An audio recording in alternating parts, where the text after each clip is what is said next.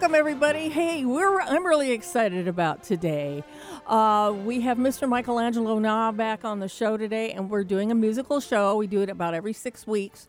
And last time we sort of picked Mozart. He was less wanting to do that, but I love Mozart, and so we picked him. So we're doing Wolfgang Amadeus Mozart today, doing his chart as well as we're looking at his music and how it worked with this chart. So it'll be a very interesting conversation between him and me. And so also we're going to have on our Celebrity of the Week, which will be Wolfie Mozart, of course. The good thing is that his father was right in tune with his son at the time of birth, and he recorded the time of birth when the baby was born. So that was very prescient of him. That was very cool. So anyway, we're going to have a great time today because Mozart just he just delivers the goods. And I mean, he did so much in his life. He composed over 600 pieces. And he was only 35 when he died, so he was really a child prodigy for sure. And so we're going to play about 4 selections from his different music from different periods. And we'll talk about that, too, as they play. So anyway, I'm looking forward to today's show because I love this composer, and it's taken me a long time for him to really embrace him. But I've sung a lot of him when I used to do music. I sang the Mozart Requiem and a few other things, too, and studied a lot of his music to sing. And it was just really amazing stuff. So we're going to have him on the show here in just a second. So anyway, we're going to take a really quick break. And when we get back, we're going to have the Astro Celebrity of the Week. And we're going to bring on Michelangelo, too, to help us with this. So it's the Jupiter Rising Show right here on KKNW, Alternative Talk Radio.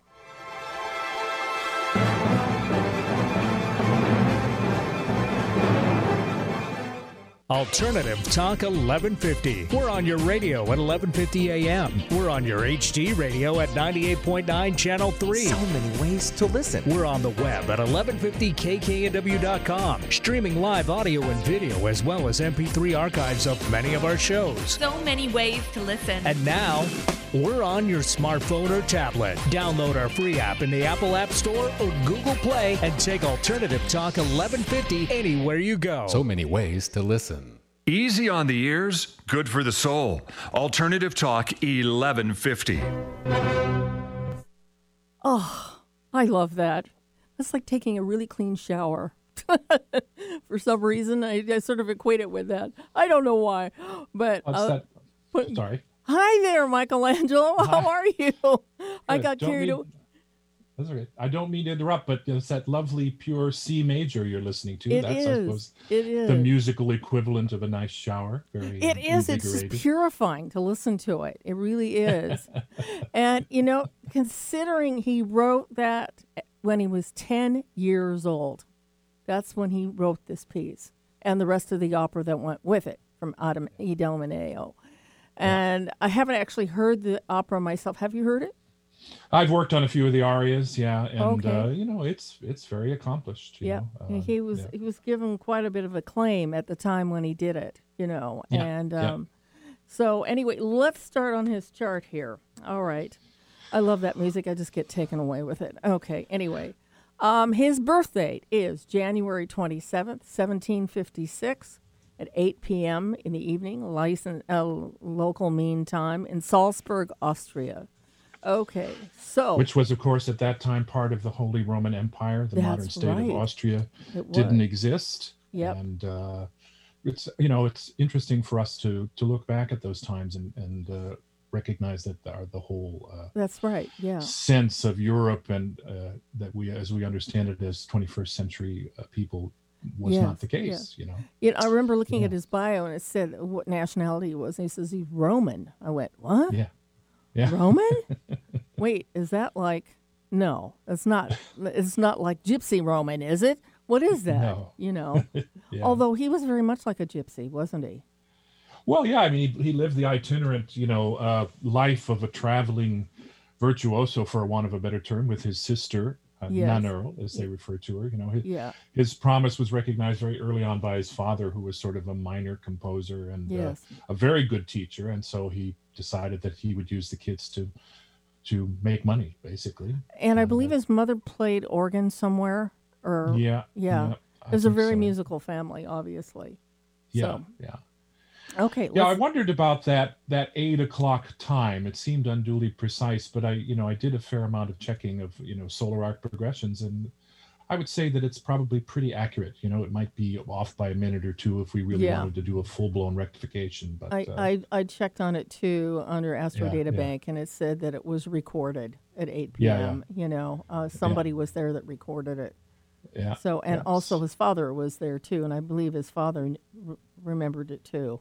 Yeah, that's what my source said too. Yeah. But I got to be frank, Eileen, in looking at the chart, I didn't go va-va-voom like I've done with some other people. And I don't know how you felt about that as well. I mean, there are some, highly charged aspects. Certainly the out of bounds Mars elevated in the 10th house is. And of course, it's at the Aries point for those of you listening that know what the Aries point is. This is very true. It is. And it's also retrograde.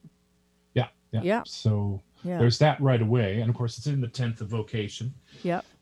And for me, in all the charts of horoscopes, of composers and novelists and people that seem to be able to produce voluminous amounts of something, whether it be words or tone or whatever, there almost always is a preponderance of air. And we've got a lot of air in the chart, for sure. Yes, we certainly do, don't we? Yes. Yeah. Well, 5 planets in air. I think the most obvious thing to me when I looked at this chart the first time, I remember I said, well, no wonder, I mean, the thing that's really key here is the Neptune opposing his trio down in the 5th house. I mean, to me, that says he's channeling that music from higher up. It's that's a good way to look at it. Way the heck up there. And of course, the remember what he said in the movie. He said, where is the music of the magic flute? And he says, it's up here. It's in my head. It's in my head. I just haven't written it down yet. He probably did say that at one time.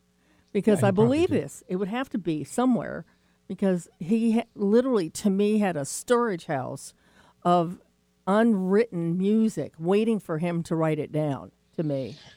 Yeah, of course, that is the legend. But I mean, I think you're absolutely right. I mean, I think the contact of Neptune, particularly obviously with Mercury, suggests that, he was able to bring the inchoate into form, because that's the challenge particularly with music. I mean, of all our art forms, it's the one that is the closest to divinity, right? It's immanent, and it only lingers as long as it resounds in air, and then it's gone forever. I mean, we record it, but it's not the same thing.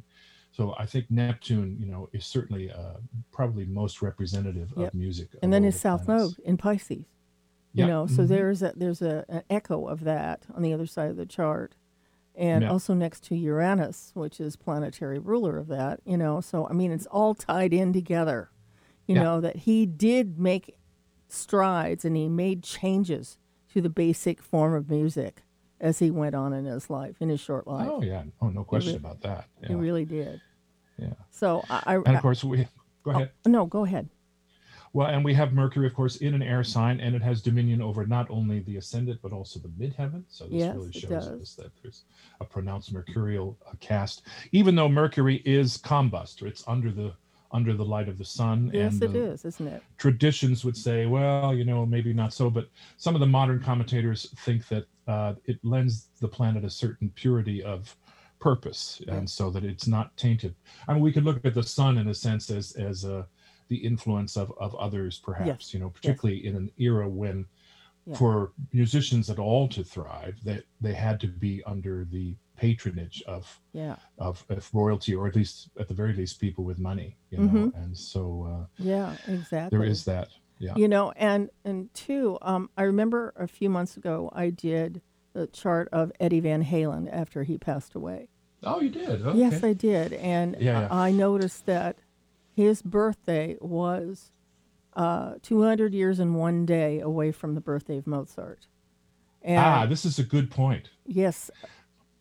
Go ahead. And I compared the charts, and there were a lot of south node and planets connecting to each other between the two charts. And I sort of theorized, based on the fact that Eddie Van Halen was a prodigy, a musical prodigy early on, and he played a lot of Mozart when he was a kid.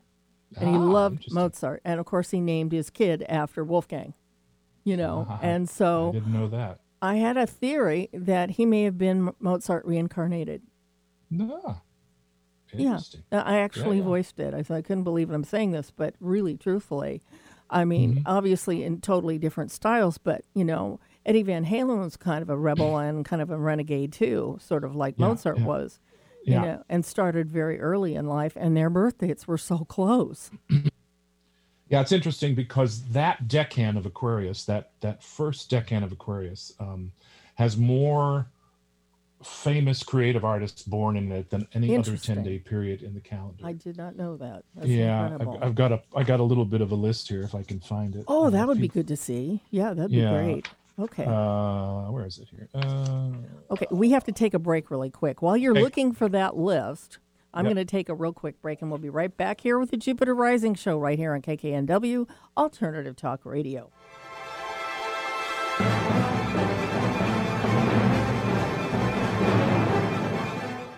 This is Martha Norwalk. Every Sunday morning, beginning at 9 a.m., thanks in part to New Pro Supplements, we cover the world of animals. This week, February 28th, it's Positive Talk with Kevin McDonald on Animal World. This month, Kevin welcomes author Brett Satterfield, motivational speaker and coach Georgia Woodbean, and marriage and family therapist Dr. Anna Bugatti. It should be a great show. I hope you can join him for Martha Norwalk's Animal World, Sunday morning, 9 a.m. to noon, right here on Alternative Talk, AM 1150. Find our app in the Apple App Store or Google Play Store and take us with you wherever you go. Alternative Talk, AM 1150. It's interesting. It's called Ein kleine Nachtmusik. That's night music, right? Yep. That's pretty wild and robust for night music. That's not going to put you to sleep. Yeah, probably sort of construed as occasional music, so an evening serenade. Okay. If you will. Oh, all right. Not so much a nocturne per se. It's not exactly something to lull you to sleep. Yeah. So anyway, that was written in 1787. That's when he was approximately 16 years old, I believe. Yeah. And that's the first movement of it, just the beginning of it. So just thought to throw that in there. So. Okay, you're going to read what? I got a little list here. This is cool.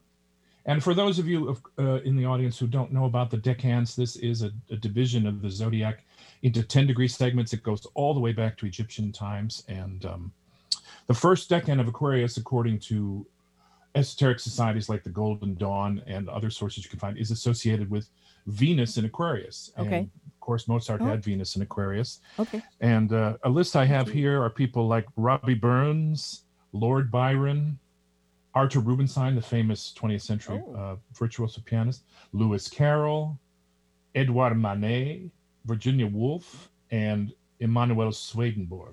And there's many others. Wow. So this 10, and of course we can include Eddie Van Halen, obviously. Yes, we certainly can. Yeah, because I was, when I was reading his biography, he was talking about Mozart, and of course immediately my attention got grabbed by that. And I kept reading on it and said he was really involved with Mozart, studied it quite a lot. And I thought, well, I wonder when his birthday is. And I said, January 26th or 26th, I think, or 28th. I think it was a day difference. I said, well, okay. So it came in on the same train, basically, Yeah. Interesting. And, I just had this feeling. I had a visual in my head of the moment he incarnated. He was passing Mozart as he was, and they kind of shook hands or something, and they just, they made an agreement to exchange, the knowledge for meeting each other type of thing. Yeah. Yeah, and I don't know where that came from, but I thought that was kind of interesting. Yeah, it sounds cool. This is the interesting paradox that we have when we talk about classical musicians vis-a-vis, pop musicians, is that, pop musicians have this massive international appeal, that classical musicians, certainly in that era, would not nearly on the same par, but it was considered they were massively huge. At that and of time. course the proliferation of their influence over time is indisputable. But it's interesting to think that a lot of classical musicians would say, okay, well, we did that, we did the sort of art for art's sake thing. Let's come back and reach people. Right, exactly. And Eddie Van Halen certainly did reach a lot of people, for sure. Yeah, he did. He reached a heck of a lot of people, and he was a very sweet guy too. And he was married to Valerie Bertinelli. And that's right. I had forgotten that. Yeah. And of course, their son, Wolfgang, is a musician himself. Wolfgang. And he loves Mozart himself, the son. So he's handing that down from his father, from Mozart. I mean, it's coming down. It's like they were related or something, on some sort of strange cosmic level. Yeah. So I think that's pretty amazing, And when I found that, I got really excited. So I couldn't wait to share it on the air the next day when I was here. Oh, yeah, fantastic. Yeah, and I thought, well, there's connection, obviously. There is a connection. That's the main thing. And where did that connection come from? And so that's just really amazing to me. So do you have anything to say about Eine kleine Nachtmusik when I picked? Well, you picked it, actually. Yeah, Mozart did manifest, mastery across all the different musical forms, everything from string quartet to songs, to choral pieces, to opera. Obviously wrote many operas, some of the most. Don Giovanni, probably. Yes. Widely regarded as one of the most important operas of all time, maybe only seconded it really by Puccini's Tosca, and so it's just typical of his, the thing about being a composer at that point was that it was not our 19th century notion of the auteur, right? Yeah. I mean, that whole notion doesn't come about for at least another 150 years. So, right. So we have the notion that these people are writing music in order to satisfy the whims, if you will, of various patrons. Right. And some of it, it wouldn't be that they would necessarily accept a very large commission for their work. They would be on salary and they would be expected to produce. Johann Sebastian Bach, pretty much the same thing. He was a local church organist and he wrote music for his church, So, I mean, it's an interesting phenomenon to confront, in retrospect, to realize that this is a professional man doing his job. Yeah. The level of inspiration obviously is well above hack work, but he's writing to order in a sense. He's not, how should we say it? He's not being struck, by the great creative idea and said, I must now write this piece, It's obviously coming to him in an effortless fashion, but it's not, it is very much more to satisfy the needs of a fairly his commissions fickle that audience, I got. shall we say? A fairly fickle audience, I mean, they were kind of, and it seems like he came along and he would do something so different. And I remember, I'm sure you saw the movie Amadeus, and it was fairly well done. I mean, as far as content and how it possibly mirrored his life along the way. It's the Salieri part was a little bit in question, but there was, the debut, I think it was Mozart. Yes. Wait a minute. Figaro. Marriage of Figaro. Nozze di Figaro. Mm-hmm. Yes. And, of course, they were introducing the concept of having a dance in the middle of it, which was not regarded well by the emperor at that time. It was against the rules to put a dance in the middle of your opera. And then, of course, in the movie, they show them dancing to no music at all, and it's very funny. But, I have a feeling that actually happened in that sense. Or certainly something to that effect. Right, exactly.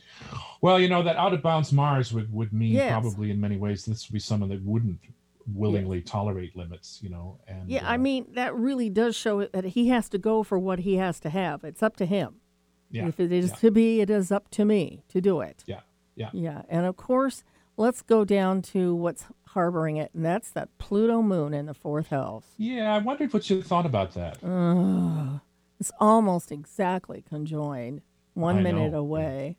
And I mean, I'm pretty sure that was his father, even though, I'm pretty sure it was. His mother was she had a bit of a scatological humor, I believe. She was always telling dirty jokes to her son. They reveled in dirty jokes and as you said, scatological humor. Yes, it's quite and notorious, actually. That could be part of the Pluto down there, but this was his dad. There's no doubt. He was scared to death of his father. He really was. And the amazing thing is that the man that played it in the movie, he looked almost identical to the real Leopold. He did. I mean, they picked somebody that literally was a reincarnation of him. And and it was really sad to watch him just shrivel up into a tiny person around this bigger person, you know, and you could tell that's the Pluto business for sure. Yeah. This fear of him. Yeah. Yeah. Mm-hmm.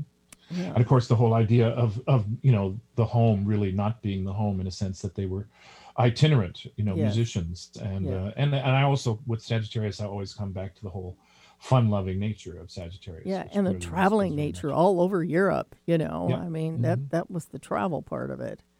So I mean, on some levels, he probably had some fun, but there was some deep fear behind there. That maybe it will all come to an end, or something was going to end about it with that Pluto there. Yeah. I think it's interesting too to look at the Chiron and Capricorn then in that regard, because that certainly would also relate to difficulties with the father and with authority figures in general. I don't have it on my chart. It's in Capricorn. Yeah, a 13 Cap. So it's just as a colleague of ours once said, it wants to be in the next house. So it's just at the end of the fourth, but it really wants to be in the fifth. And so the way I'd interpret that is that this is someone who is desperately trying to escape that authoritarian home environment or authority in general and become his own authority as a creative individual, which he eventually did to a certain extent over time. So it was 14 Capricorn, you said, right? 13. 13. That's where my Chiron is. No, it's 11 Capricorn. Okay, that's weird. Anyway, so 13, 10 Capricorn is what I've got here on my so it's not conjoining anything, but no, it's squared. Well, it's kind of squaring Jupiter. Yeah. Yeah. So that also could be authority as well. Yeah, the Chiron thing is like, where in the life do you have the difficulty that you have to heal? And who is it with, what needs to be done, and all that stuff. Yeah. So absolutely. That would be difficult, and that's where the issues were. I mean, if you're looking for the Pluto moon, which is one thing, but finding the Chiron and Capricorn, there's a secondary influence right there that has to play out. Yeah. Yeah. Absolutely. Oh, my goodness. So, I kind of wonder, because he did have this fun-loving sort of personality, with the fifth house stuff and opposing Neptune. So, the great deal about drinking, and I don't know if he was actually an alcoholic, though. They said, I was reading, the stuff that I was reading said that he wasn't one. Yeah, I don't recall seeing anything. But, but there was just... something that caused him really to almost self-sabotage, don't you think? Mm-hmm. Well, how would you explain that self-sabotage? A fact that he could never really make enough money to pay for his living. Oh, I see. Yeah, but that was often the case. Yeah, he was borrowing from friends at the end of his life, and he couldn't actually really support himself. Yeah. He overdid it. He Jupiter in the second, that would do it, wouldn't it? Sure, in Libra, absolutely. Yeah, that would you surmise that would mean that he would be inclined to get a lot of money, but if depends, that means you probably wasted away too real quick. So it's on the flip side of that. So and then I look at Saturn in the fifth as being, even though there's a great deal of fecundity there's still the sense that it's limited in some way, and obviously in a pecuniary fashion, and here again we get back to the father image, the Saturn son. He's expected to be like his father. He in his mind, and also his father thinks that too, and so there is that. And yet he is born in Aquarius, which means he has to throw all that out and do his own thing. And in that time of history, that's not something you did with a great deal of success. No. It was the family form, handing down from father to son to grandchild, was this very strong lineage, and it was always, depending on the country, but of course it would be, no matter where it would be in Europe, but having that slightly rebellious, restless side, which he did, it's sort of like every time he went into a commission and took it, and after a while he just got fed up with it. He got tired of it. You feel confined by it. Yeah. So, well, Uranus in the seventh, I think, would have a lot to say to do with that, and also just the idea that as I look at it, it squares that moon Pluto. So there's the rebellious streak and the desire for freedom versus that constraint, however you want to that would have to feel extremely frustrating. So yeah. Anyway, we got to take a break here. When we get back, we're going to be talking about some Mr. Mozart a little bit more. So this is the Jupiter Rising Show right here on KKNW, Alternative Talk Radio.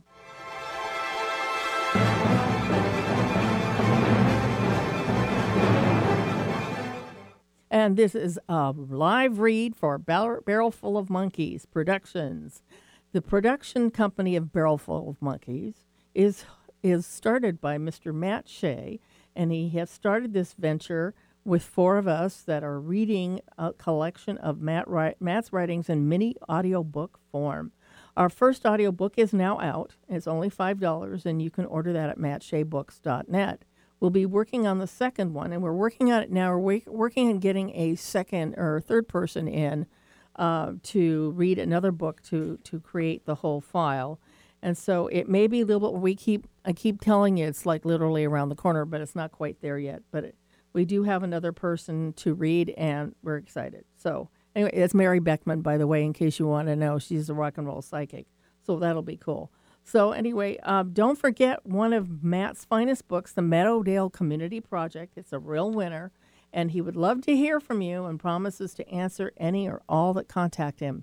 You can write to him at his personal email address at workinmatt7, that's WORKNMATT 7 at AOL.com.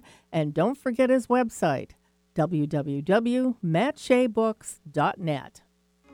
I'm Gary Mance. I'm Suzanne Mitchell. We're a couple of baby boomers who bring you a talk radio mix of metaphysics and music, politics, and pop culture. And you never know which celebrity will join us for an interesting conversation. Mance and Mitchell is Boomer HQ, Friday and Saturday mornings at 10 on 1150 AM KKNW. Your home for alternative talk in Seattle and Western Washington. Wondering what's on next on Alternative Talk 1150? Check out 1150kknw.com. Okay, now I bet you don't know what that was. And I didn't even know what it was until I found out that he actually wrote a Jupiter Symphony. Ha ha! I told you that.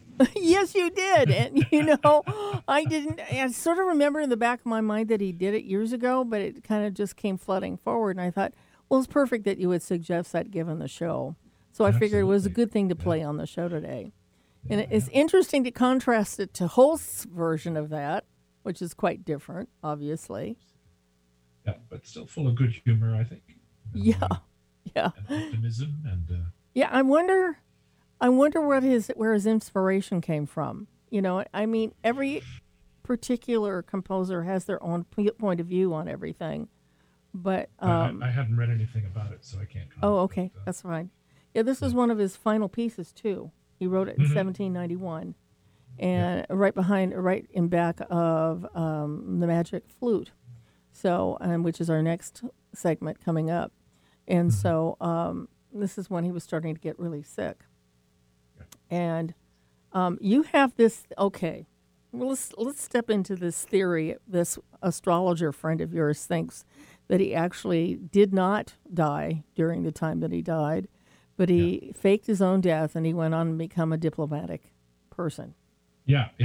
It's an interesting idea. A very colleague of ours, quite a brilliant astrologer, David Roll. I don't know how many of you in the audience would know, but he ran the Astrological Center of America for many years. Okay. He died early.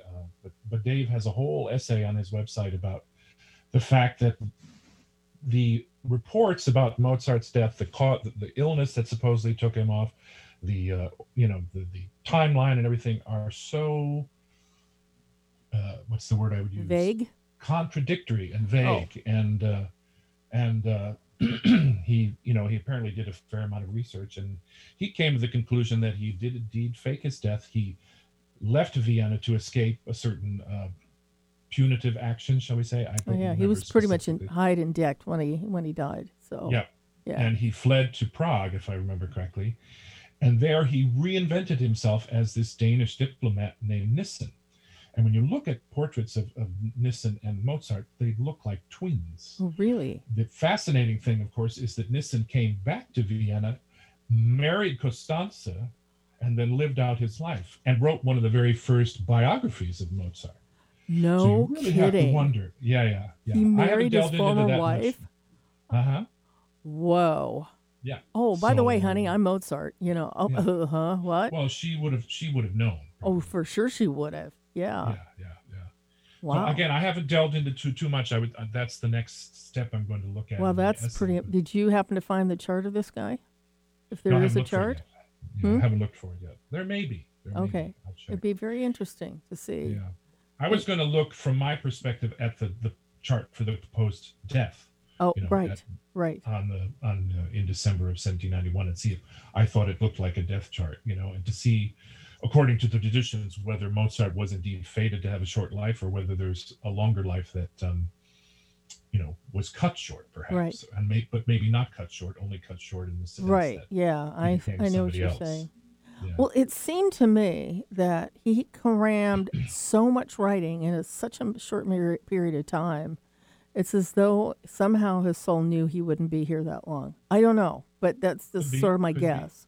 Yeah. And I wrote down how he died. It was sort of a militia fever, something like that. Yeah, militia fever, whatever that means. That's what I wrote down. And I thought, well, never heard of that.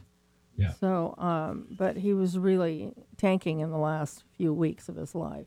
Yeah. So, and he was also writing the Requiem, which is interesting. Yeah. And it's an interesting theory. And as I said, I think it's worth exploring. And that would be interesting to explore. It would be. Yeah. Difficult, but at least worth a few. Too many coincidences there. Way too many, Yeah. And I remember in the movie, that brilliant scene between Salieri and Mozart when they're co-writing that music. That was brilliant, I just thought it was so well done, and it really seemed real to me that they were doing it together.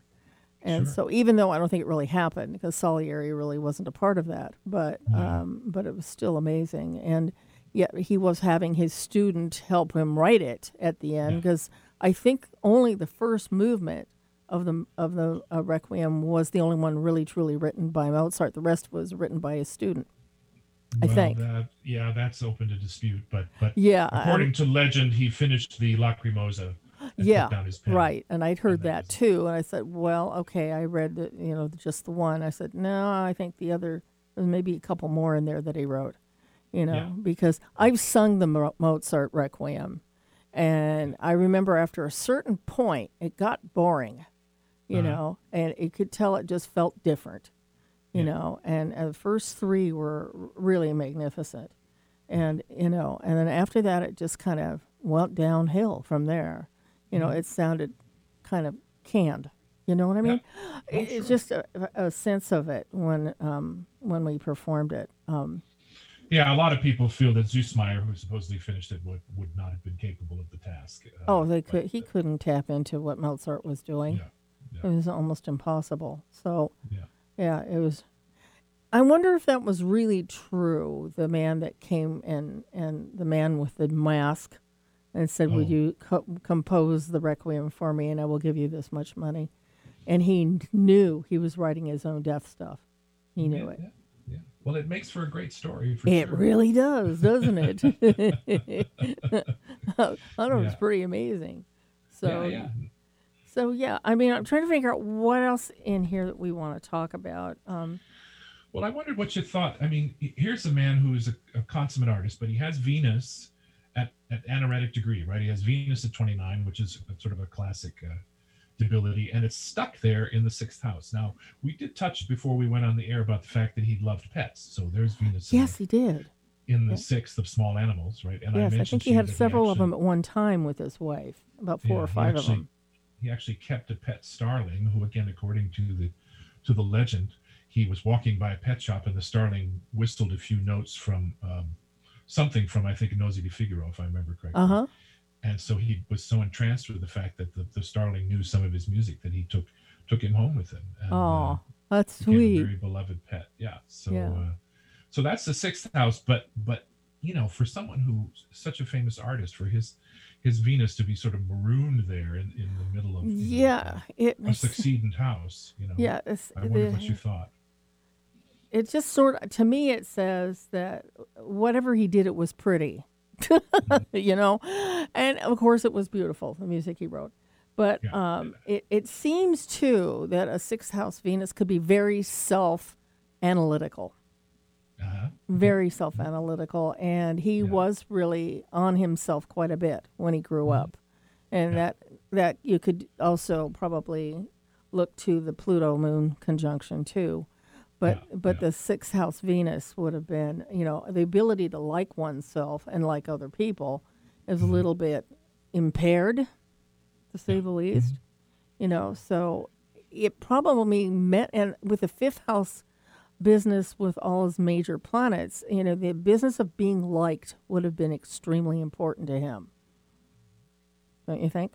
Yeah, absolutely. Yeah. One of the ways I'd look at it, and I'll just throw it out, is that, of course, we associate the sixth house, or at least some commentators, I think maybe Stephen Forrest actually associates it with mentorship. Oh. But go ahead. Yes.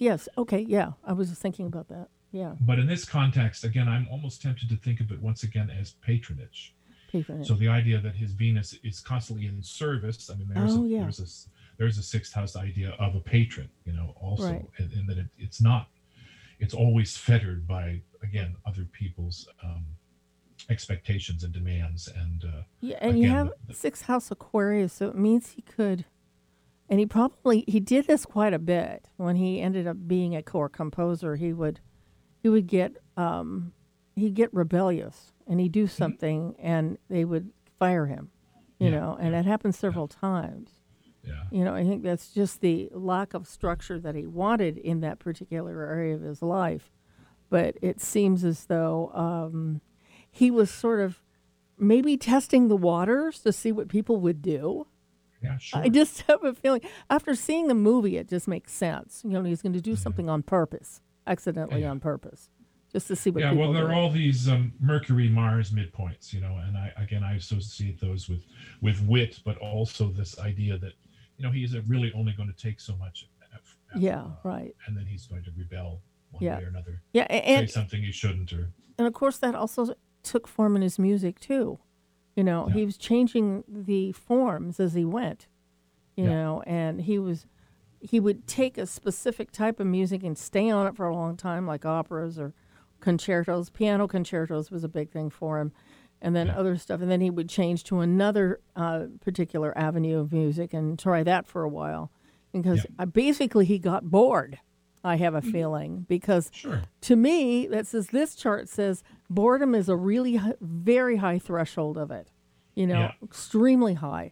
Where it'd be he would just do a bunch of stuff, and he would do it all the time so much that he would get bored with it. Now, that's a weird thing to say, but...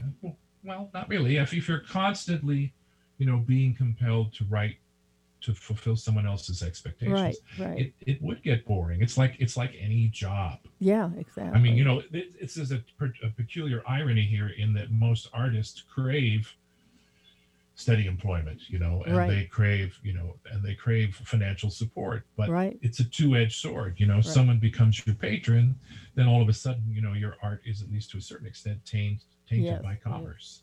Yeah, and I'm sure he must have felt that. You're right, and you probably had some level of comfort for that, but somehow he didn't want the comfort. Yeah. And the thing is too that there was something I was just thinking about saying, and it went right out of my head. Shoot. Hang on a second. It'll come around. Anyway, I was thinking about how he probably... Oh, yeah, it just came back.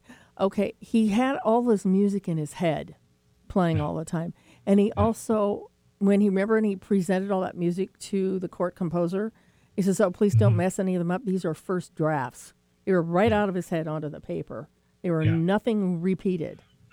And I thought, well, that's a sign that his brain was so overactive and so much he had it. It's like, listening through a computer thing and hearing all this music, and you're expected to transcribe it all, and you can't do it. And yet he did as much as he could do, but it was real natural for him because that was his own music and it was brand new, you know. And so he had an unusual gift for sure. Yeah. Yeah, he did. Yeah.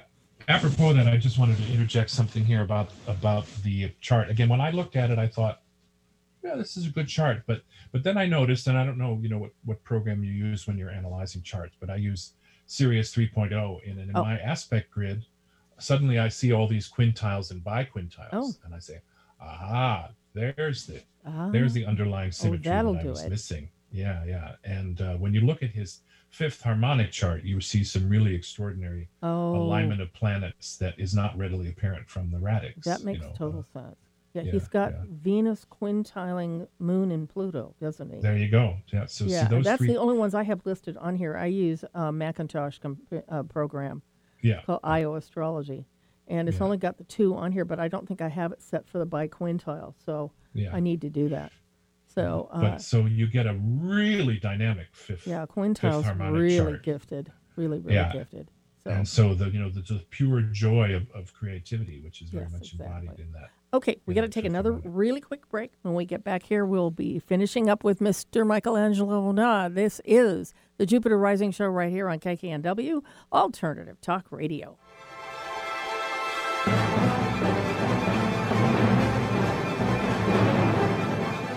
And this is a live read for Susan Bergstrom from the Medicare Exchange.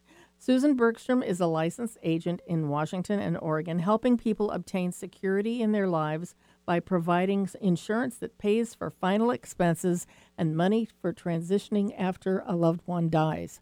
Retirement consists of lots of moving parts. She will help you with Medicare plans that are best suited to your needs. Medicare is not only state-specific, but it's county-specific as well. Having a lot of opportunities, she will help you narrow down your choices to one that is suitable to your health and financial needs. This includes Advantage plans, supplements, and prescription drug plans, the Part D in Medicare. Seniors can rely on Susan to help obtain financial security through many programs that protect seniors from market downturns and guarantee a competitive rate of return with no downside risks. Susan will also educate you in long-term care. This is an area many people do not plan for in retirement. Early planning can help protect your assets and provide dignity in your later years. Susan enjoys working with people and has partnered with a Medicare exchange located in Tacoma and Linwood, Washington. You can talk freely about your situation, and you will know that Susan will work to make you comfortable in all decisions that need to be made. You can contact her at 253-318-9379 or email her at sbergstrom@americanseniorbenefits.com. Get inspired every hour right here on Alternative Talk 1150. Oh, I had it ended with that one. It's just too fun. That is from the Magic Flute. It is the Queen of the Night coloratura aria, which is the hardest aria ever written for any soprano, from what I hear. Is that true? Pretty hard. Oh, yeah. I mean, there are others that might be possible contenders. Yeah, but Glitter this is... Would Be Gay from Candide, perhaps. Yeah. But it's hard, for sure. Hard. This is acrobatic in nature. I mean, you have to do headstands to do this. Now, I have to mention this only because it's goofy. If you haven't seen it on Facebook, this aria is all over Facebook, except with the last note and a couple of phrases ended by a marmot. It's very cute. But it works because the little squeal that marmot leaves is matching in the same thing of the music. So it's pretty cool. So I cracked up when I saw that. But that is a very famous aria from this very last opera that he wrote, The Magic Flute, and he actually wrote it. He had a commission to write it, and I do believe the story is that he was writing it, and the proprietor came in to say, "How's the music going?" And he says, "I don't have any music on the page yet." He says, "Why not?" He says, "Well, it's still in my head, but we don't know if that actually did happen, but it would make sense." But he wrote it up very, very quick, and it was really a commedia dell'arte, or what do you call it? What is that? Yeah, it's not technically commedia, though. It's Singspiel. It was made for not the higher classes, but it's made for the everyday people. Yeah, they called it a Singspiel. Singspiel? Singspiel, yeah, which is singing game, basically. Okay. Entertainment. Yeah, it's entertainment, yeah. And I remember watching it in the movie, and everybody was laughing and goofing off, But it was a fun sort of plot and very unusual from the rest of it compared to Don Giovanni. I mean, well, what's interesting about the Die Zauberflöte, the magic flute, is that it is steeped in Masonic symbolism. Yes. And it really is a very interesting archetypal journey that the hero Tamino, who's played by the tenor, goes through in the course of uniting with his true love Pamina, the soprano. Right. It's a very much a Jungian journey into darkness and then back out into the light, with trials by fire and water and all these types of things. And when we look at his Neptune there, we see there's a potential mystical connection here for something like Masonic ritual that he most assuredly incorporated into the magic flute. It seems as though the Neptune in the 11th, that his music really did appeal to the everyday guy. And that seems like the Neptune in the 11th would fit, And I think he had a lot of fun writing that piece. He must have, but we're not sure if he did or not because he was writing the Requiem around the same time, I believe. Yeah, I think I read somewhere that he would have identified very strongly with the bird catcher Papageno, who's played by the baritone. Yes. Yeah, right. Who is the figure of comic relief in the piece, and was a wonderful character. Well, when you have a chart like his with the 5th house, that's like a little boy, who's always wanting to play. And he was a short little guy, 5'4", and is running around. And I mean, some of the stuff in the movie just seems so appropriate for him, playing around with his soon-to-be wife, and was playing games. He was like a little kid. Yeah, and with the 5th house, you would expect that. This little child who is trying to get out, but having to be an adult, which that Saturn sun there is what's doing that. Yeah. That's amazing. I think we covered him pretty well today. Yeah, I think got into some interesting stuff. As I say, I think there's a lot of evidence suggests that he's not quite who we thought he was, but who he was still pretty terrific anyway. And that's probably true. Certainly, the musical legacy speaks for itself. Yes, it does. Over 600 speculate. Over 600 pieces written, all over the map. As far as content, the type of things that he wrote, and there wasn't anything that he didn't do. Little tidbit here for you, Eileen, just apropos of our discussion earlier about popular music versus classical music. BBC Online News, I think, back in 2000, did a poll among their listeners, their readers, to see who was the greatest composer of the millennium. And I have to say that Mozart only came in second. After Paul McCartney. Yeah. It's amazing he even got on that list when you think about it. Yeah. Yeah. Very interesting. Yeah, it is very interesting. So next time, let's figure out who we're going to talk about another 6 weeks from now. Next time. Absolutely. This was my choice this time, but I want you to make a choice for the next time. All right, I certainly will. Okay, great. I love having you on. You're awesome. Oh, it's lovely to talk to you, Eileen. Thank you so much. I really appreciate it. I've really enjoyed this show a lot because I've wanted to do Mozart for a long time. So no, it's definitely given me lots of food for thought, and I'll look forward to next time. Thank you so much. Okay. Bye-bye. Ciao for now. All right. Bye-bye. So let's see now. Next, we have the upcoming events. Now, as we know that we've come out of a lockdown pretty much here in the Washington state, and I'm going to be going back and doing readings at various places like at Pizza Casa and also Burr's Restaurant. Just haven't talked to them yet about that. And so I'm going to be doing that soon. Okay, and I'll see if there's anything else going on. Not really. I'm kind of developing some new things. I'm working on my book. And how much time have I got? Oh, that's a good time. All right. I'm still working on my book. I'm probably going to get it done by the end of this year. That's what I hope anyway. I'm working on it a lot. And also, I'm working on a project for somebody else, something I'm writing up about a certain person that I absolutely loved, who's no longer with us. And so, yeah, things are kind of getting busier right now. So I'm very excited about things. So anyway, next week on the show, we're going to have on Wanda Buckner. She's going to be talking about how pets are instrumental in our healing right now, how we've been adopting more pets than normal. And so I wish I could say the same thing. I still don't have one, and I'm really feeling left out.